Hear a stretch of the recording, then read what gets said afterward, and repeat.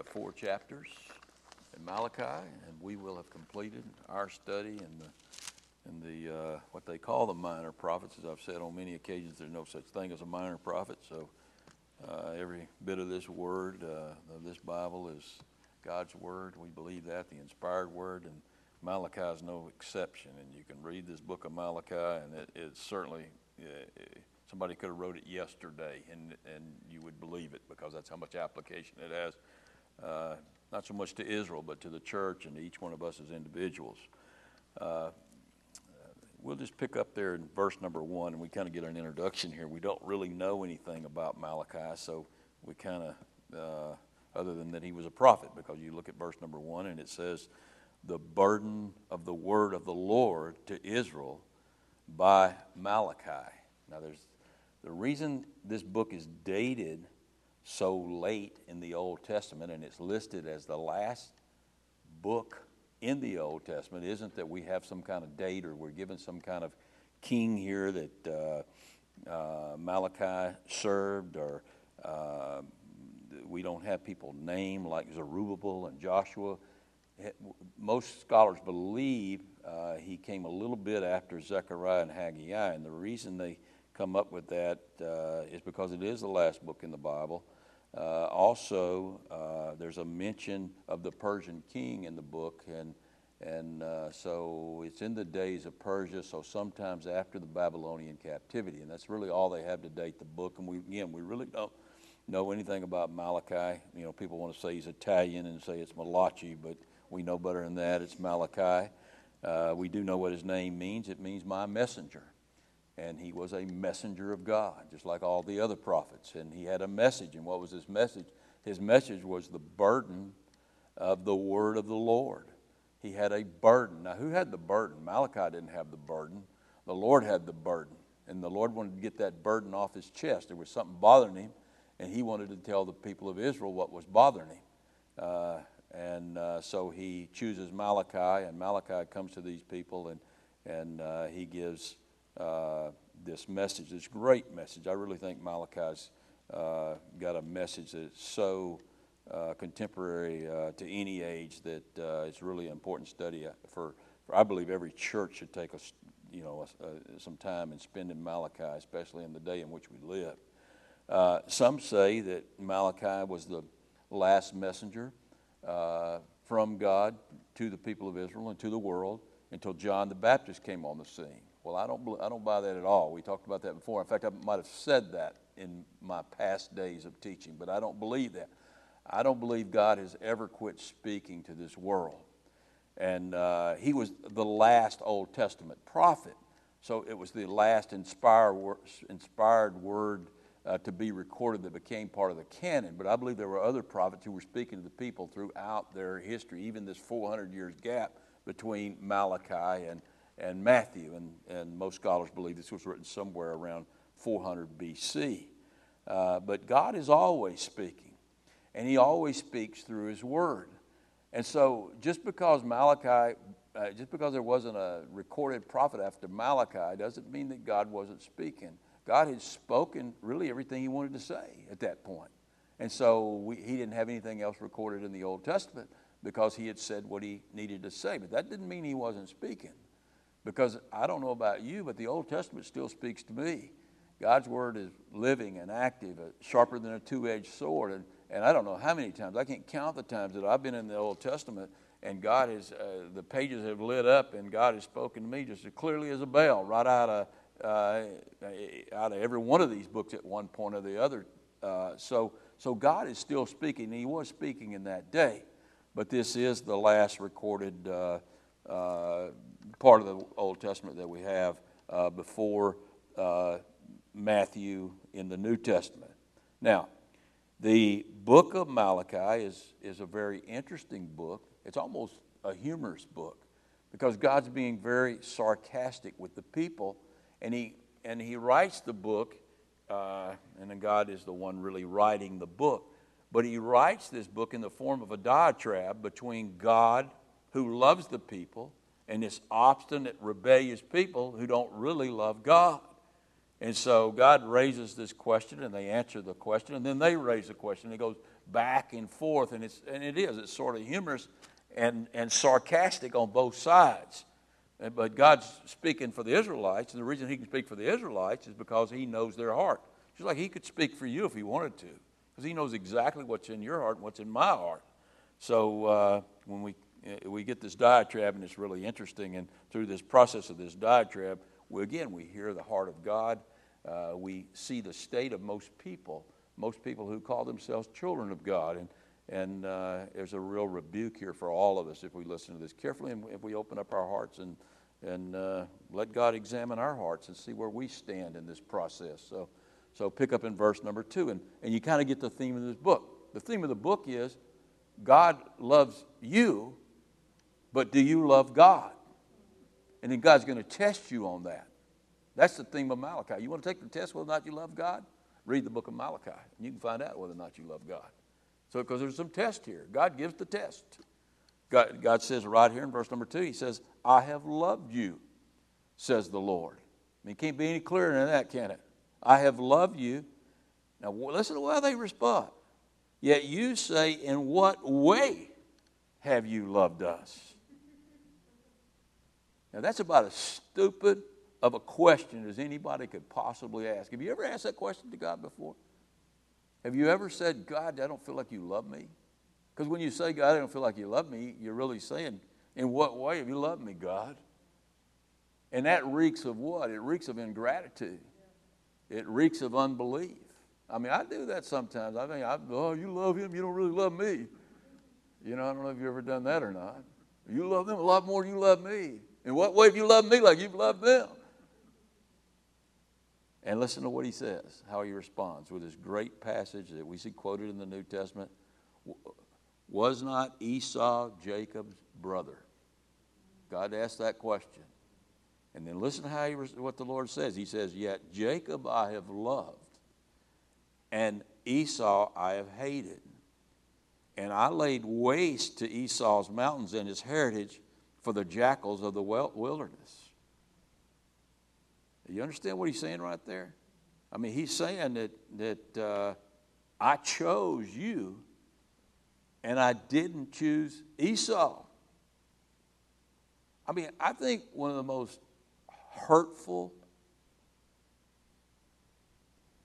ways in which we can blaspheme the Lord as believers is to question his love for us. And that's exactly what the Israelites are doing here. God says, you can't question my love for you. I chose you. Esau can question my love for him.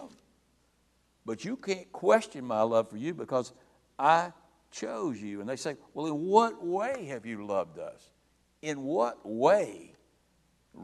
That's why he didn't have to say anything else. Read from Genesis to Malachi. In what way did God love them?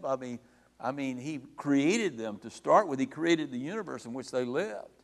He called Abraham out of the pagan world and made a nation out of Abraham. And Jacob being one of those patriarchs, that's why he says, Jacob I have loved. I chose Jacob, and in choosing Jacob, I chose you. And not only did he choose them, he loved them. They were the apple of his eye. They're still the apple of his eye. And why did he choose them? Because they were better than other people? That's what they got to thinking. He chose them because he loved them. God chose you in Christ before the foundation of the world, not because you're better than Joe Blow across the street. He chose you because he loves you. Man, every day we need to thank God that he chose us and loved us enough to die for us.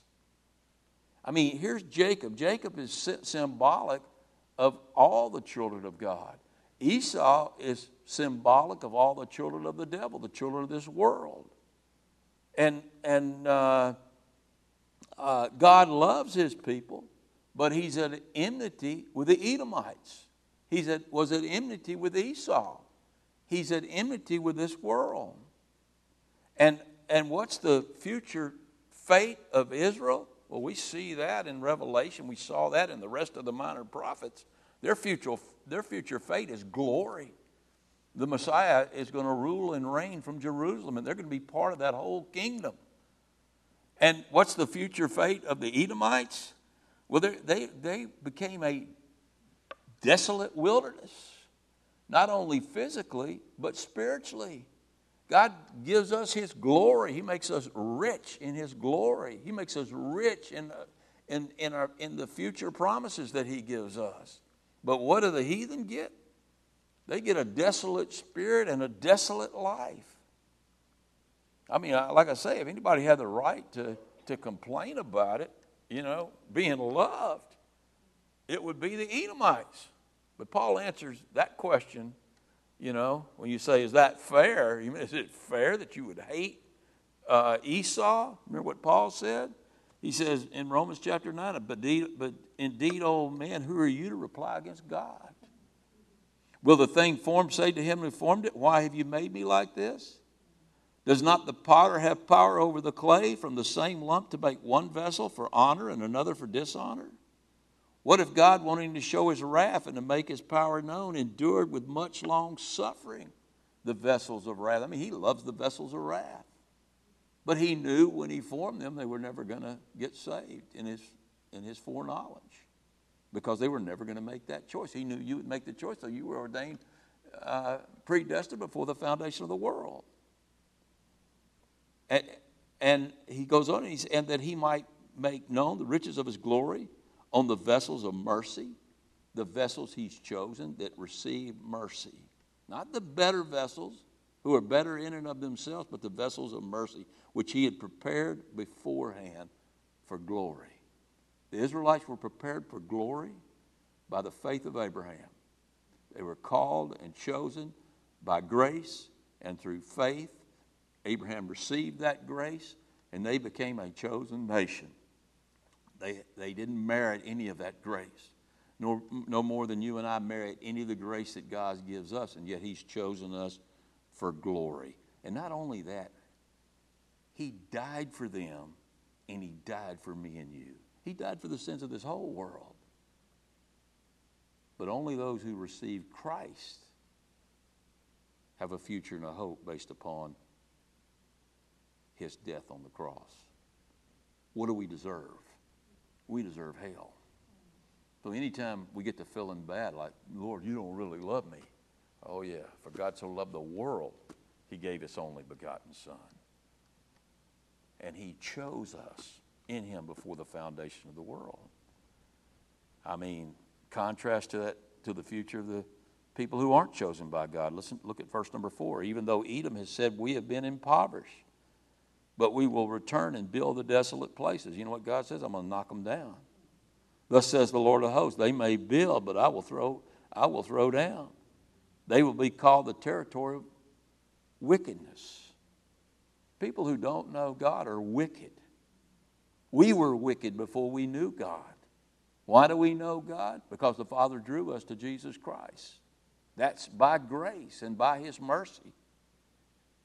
And the people against whom the Lord will have indignation, for a few years, forever. I mean, that's exactly, remember when John the Baptist was talking about the gospel, he said, whosoever believeth in the Lord, he'll be saved. But if you don't believe, then the wrath of God abides. That person that doesn't believe, the wrath of God abides on him. It lives on him. How long does it live on him? Forever.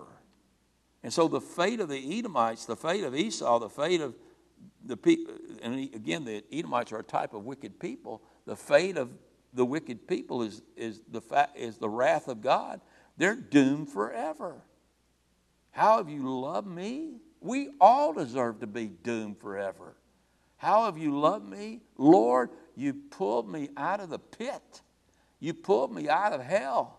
You set me on solid ground. You gave me faith to believe in Jesus Christ. You saved me. That's how. If He didn't do anything else, man, we got plenty of reasons to know that God loved us, or still loves us. So, the Edomites, the wicked, hey, their fate isn't as good as the Israelites. But God's going to save the Gentiles. God, we're Gentiles. We're not Israelites. He's not going to save the wicked, those who are chosen for wrath, those vessels of wrath. But he's going to save a remnant of the Gentiles through Jesus Christ. You remember when Paul was in Jerusalem and he went to the temple and he gave his testimony, and everybody was receiving his testimony and listening to him until he said, hey, there are going to be Gentiles who are going to receive the gospel too. And then there was a riot, and they had to break up the riot or Paul would have been killed, because the Jew didn't want to hear that the Gentiles were going to be saved. But there is going to be the Jews are going to be saved. A remnant of the Jews are going to be saved, and the Gentile church made up of Jews and Gentiles is going to be saved. Look at verse number 5. He says, your eyes shall see it, and you shall say, the Lord is magnified beyond the border of Israel. Not only does God love Israel, he loves the church. He loves the Gentile and Jewish church. Now, we come to verse number 6, and he asks another question. He asks it to the people, and he asks it to the priest, and he's going to get another sarcastic answer from him. Listen to what he says. He says, a son honors his father. He says, look, I love you. I love you like a father loves his son. Hey, maybe you don't see it that way, but at the very least, see it this way. I love you like a good master loves his slave. Look at it that way if you won't look at it as a father and son. And he says, and if a son honors his father and a servant his master, if then I am the father, where is my honor? I mean, if you really I love you, and if you really respect me because I love you and I've given you all this grace, I'm your father, I'm like your master, then where's the love coming back to me? He said, where's the honor coming to me? And if I'm a master, where is my reverence, my respect? I mean, God is the master of all things. He's the Lord over all things. We should revere him. We should respect him. We should honor him, says the Lord of hosts. To you, priests who despise my name, he says these things, yet you say, watch this, sarcastic answer. I think it was a sincere sarcastic answer. In what way have we despised your name? How have we despised your name? I mean, show me how we don't see it that way. Well, you see it that way, but you really don't know us like we know ourselves. You don't see it like we see it. You see it wrong, God. That's really what they were saying. And so the Lord's going to tell them how they've despised his name. Look at verse number 7. You offered defiled food on my altar. But then you say, in what way have we defiled you? By saying the table of the Lord is blemished. It's contemptible. That's how he gives the answer. By saying the table of the Lord is contemptible. How was the table? What did it mean the table of the Lord was contemptible to the priest and to the Jewish people? It means it become mundane to them. And so instead of being really sharp and putting out the best showbread, they put out their stale bread. And they really didn't have a reverence for the holy things of God. And in doing that, it's as if they were saying, I don't love you. I don't honor you. I don't revere you. We do that today with the Lord's Supper. You know, Paul warns us about taking the Lord's Supper over in 1 Corinthians chapter 11 in an unworthy manner. And I got to be careful with that myself. I got to tell you. I mean, for a pastor, Brenda tells me on Saturday night, you remember the Lord's Supper tomorrow? Oh, no. That means I got to prepare a little message for the Lord's Supper. I got to, she's got to get up here and get all the elements ready and all that kind of stuff. So that means she's going to be going in a different car. And I'm all doing all of this kind of stuff. I got to be careful with that. But then I come to church and I see everybody's excited because, we're getting out early. And I say, we're fixing to do the Lord's Supper. And I say, oh, no, not again, on the faces of some people. I mean, I think if we're honest, I mean, if you're really hungry and you're sitting here at, 12 o'clock, and then I say, oh, we're going to do the Lord's Supper, it really, human nature says, oh, man, let's get out of here. Let's do it next week or something. And whenever we belittle the Lord's Supper, when we make it something less than what it truly is in our hearts, we don't put it in the place of importance it should be, then we're doing the same thing these priests and Israelites were doing. The table of the Lord is contemptible to us. And, man, we got to be really careful with that, because Paul warns us. That's the reason some of you are sick and dying in the church, because you're taking the Lord's Supper in an unworthy manner. I've got to tell you, when we pull out those elements, it behooves us to take that very, very seriously. There's times I do, and I'm sure most of you, there's times you do. There's still on Saturday night when Brenda reminds me, it's like, oh, no, I wish you had told me that Friday or something, or I'd remembered it myself, that the first of the month we do the Lord's Supper. And we do it every month because we believe it's that important. I remember when I was in the Baptist church, we did it once a quarter. But we do it every month, and some people do it every week. Some churches, they do it every week. But the danger is, which should never be a danger, but the danger is it becomes mundane. It becomes contemptible in our eyes. We really don't want to do it. We've been doing that. We keep doing it. And then all of a sudden, you're just going through the motions. Man, Jesus didn't go through the motions for us, did he? He hung on a cross, and his body was broken, and we need to take the Lord's Supper very seriously. But we need to be serious about what we offer up to the Lord, too, in our lives, in our time, in our money, in our service. God takes that very seriously, too. Look at the next. I need to do this one on Sunday morning. I remember doing it back at the church I was pastoring before, and the offerings went up $9,000 that month. They died back down, but it made its point. So maybe Sunday, I'm just going to say, we're going to Malachi chapter. Actually, we're going to do the whole book here. Listen to what he says here in verse number 8. And when you offer the blind as a sacrifice, is it not evil? What he's saying is, it shows you don't care. And when you offer the lame and the sick, is it not evil? Because it shows you don't care. Would you offer that to your governor? Oh, yeah, if he'd let us, but he wouldn't let us. God lets us. We want to give him a crummy offering. We can give him a crummy offering. You give a government a crummy offering and you'll go to jail. Speaking of that, April the 15th is coming around the corner here pretty quick. Would he be pleased with you? No, he wouldn't be pleased with you. He'd put you in jail. Would he accept you favorably? No, he wouldn't, says the Lord of hosts. I'm not just a governor, he says. I'm the Lord of hosts. I mean, we pay our bills with money. Good dollars. We pay our taxes with money. We buy things with our money. We save a little bit, and then some of us, we give the Lord a little, if he's lucky, a little of our leftovers. That's not the way it ought to be. What does the Lord think about that?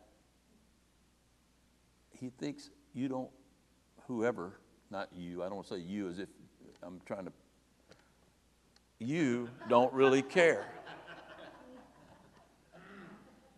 Sure enough, I'll look at somebody and they'll say, you were talking to me. We don't really care.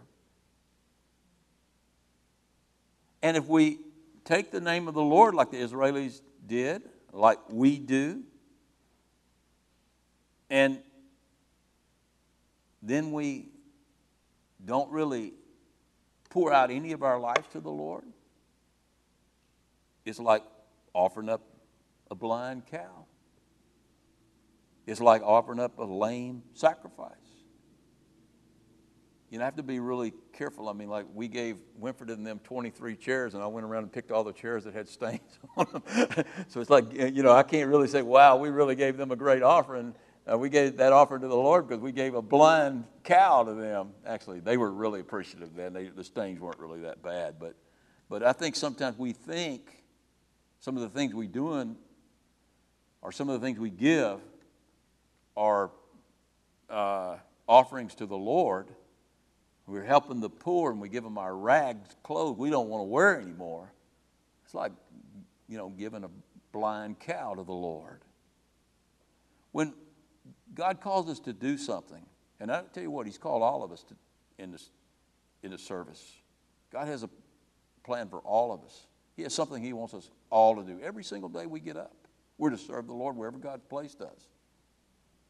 And when we don't serve Him with our very best, then it's like sacrificing a blind cow. You can apply this to any part of your life. I mean, if I sit there and I watch TV for 4 or 5 hours and then, oh man, I think maybe I ought to pray, for 15 minutes. That's like offering the Lord a lame cow. And really what I'm saying when I do that, I'm saying, Lord, I don't really care about you as much as I care about my entertainment. And I'm not saying entertainment's wrong. I mean, sometimes we've got to all be entertained. But I tell you what, when we're making our offerings up to the Lord, we need to ask ourselves, are we offering blind cows and lame cows? Or are we offering them our very best? And I tell you what, when we don't do that, when we don't offer the Lord our very best, we miss out on the favor of God. God wants to bless us so much in our lives. And I'm talking mainly here spiritually, but I believe also materially too. I mean, we're going to see later on, the Lord said, test me on this. Open up the storehouse and pour your gifts in and see if I don't send a windfall your way. But when we don't, I say this over and over again, we don't give to get. But because we give, we get. We get the blessings of God. What we sow is what we reap. And if we sow sparingly, we're going to reap sparingly. That's New Testament. Everybody says Malachi is Old Testament. No, Malachi is, that word Malachi, like I said earlier, is just as alive today as it was back when it was written 400 years before Christ came here. And when we don't give God our best, we miss out on God's favor. Let's look at verse number 9. But now entreat God's favor, he says, that He may be gracious to us. How do we entreat God's favor? By giving Him our best. By truly showing God that we love Him with the best that we have. While this is being done by your hands, will He accept you favorably, says the Lord of hosts? Yes, He will. But see, the Israelites didn't take their devotion to the Lord seriously. And so the fires of the altar were lit, but they were lit in vain because there wasn't any fire in their hearts. God wants the fire in our hearts. When we come to do the Lord's Supper, He wants us to have fire in our hearts, a passion for Him burning. When we give, He wants us to have a passion. God loves a cheerful giver. When we serve, He wants us to have passion in what we do. He wants us to give Him our very best. And to be devoted to Him as a father and as a master. Look at verse number 10. Who is there even among you who would shut the door so that you would not kindle a fire on my altar in vain? I have no pleasure in you, the Lord says. Because there's no fire in your heart. There's fire in the altar, but there's no fire in your heart. Your heart doesn't match what you're doing. And what you're doing doesn't match what you should be doing. But there's coming a day, and we've seen this in the rest of the minor prophets, and here's where he's going to do a little bit of prophecy right here. There's coming a day when the name of the Lord is going to be honored. There's coming a day when the people who are on this earth are going to be people who love the Lord, who give their very best to the Lord. Look what he says in verse number 11. For from the rising of the sun even to its going down, my name shall be great among the Gentiles. In every place incense shall be offered to my name. Prayers will be offered. Incense is a picture of prayer. And a pure offering. The pure offering is Jesus Christ. For my name shall be great among the peoples, among the nations, says the Lord of hosts. There's a day coming. There's a day coming. The Lord's name is being trampled upon by the people of this earth right now, by the Edomites, by those who are like Esau, those who are wicked, those who are going to die wicked. But that's not going to be forever. There's coming a day when the Lord's name is going to be great. Now, think about that. Should you and I wait for the millennium, for us to honor the Lord and to make His name great, at least to us in our lives, in our church, in our families? No, we shouldn't wait for the millennium. I tell you what, if you got to wait for the millennium to do that, you're probably not going to be in the millennium. I mean, all of us fail at this. I mean, I know I do. You might not, but I fail at giving the Lord my best. But I know He deserves the best. And I look forward to that day when He's honored as He should be honored. But these Israelites, I mean, even after 70 years in a brutal captivity, that God nurtured them and kept them like He did when they were in bondage in Egypt. Didn't let them be destroyed, but He put them through those 70 years to teach them some lessons. And they come out of there and they come right back out just like they went in. They come right back out with hearts that are distant from the Lord. But you profane it, my name, is what He's saying. In that you say the table of the Lord is defiled, and its fruit, its food is contemptible. You see where and He really describes that better in verse 13. You also say, oh, what a weariness. Weariness. We're sick of the Bible. We're sick of the law. We're sick of the Lord's Supper. We're sick of the sacrificial system. And you sneer at it, says the Lord of hosts.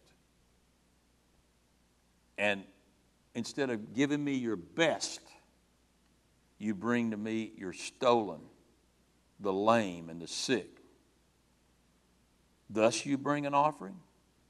Should I accept this from your hand, says the Lord? No.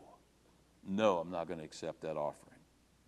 But cursed be. Oh, now this is serious. If you give the Lord your best, then you're going to find favor in the Lord's sight. You rob the Lord, and you're going to be cursed in your life. I don't care if you're a believer, you're going to be cursed. He says, but cursed be the deceiver who has in his flock a male. He's got money.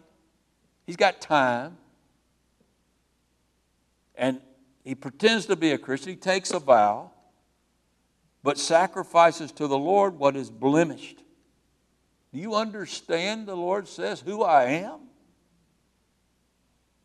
Do you really believe in me? For I am a great king, says the Lord of hosts. And my name is to be revered, feared among the nations, especially among the Israelites, especially among the church. The Lord is the King of kings.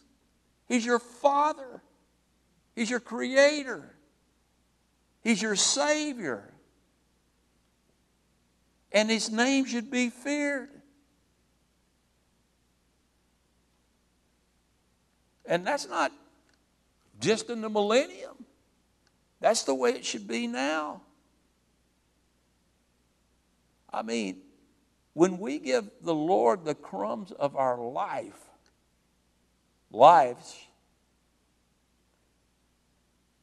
we profane His name. We have given Him blind cows and blemished offerings. And we hold back the favor of God on our lives. Now, you might be the richest man in the world, but that doesn't mean you got the favor of God on your life. The favor of God on our lives is measured by our relationship to the Lord, how close we are to the Lord. He is our exceedingly great reward, like he told Abraham. God, help us. Help us to honor the Lord in all that we do and say for the rest of our lives, especially those of us that are part of his church. Let's go to the Lord in prayer. Father, we just thank you for this frank rebuke you give to your people. One of those passages that cuts, Lord, especially if we're not taking our relationship as seriously with you as we should. And I think all of us fall into that category to some degree. Father, help us to give you the very best of what we have and find your favor in our lives, Lord, where it's missing. To be full of your Holy Spirit. To have ministries and service in the area you've placed us in that have an impact on those around us. Lord, help us not just squander the lives you've given us. Help us to be watchful. Help us to see how short the time is we have left on this earth to honor you and to revere you. Lord, and we look forward to that day when your name is honored on this earth and fully in our hearts. And that's a grace too, Lord. And we ask for that grace even now, that you would help us to turn our eyes from this world and look fully upon you and serve you and honor you as we should. Help us, Lord. We ask it in Christ's name. Amen.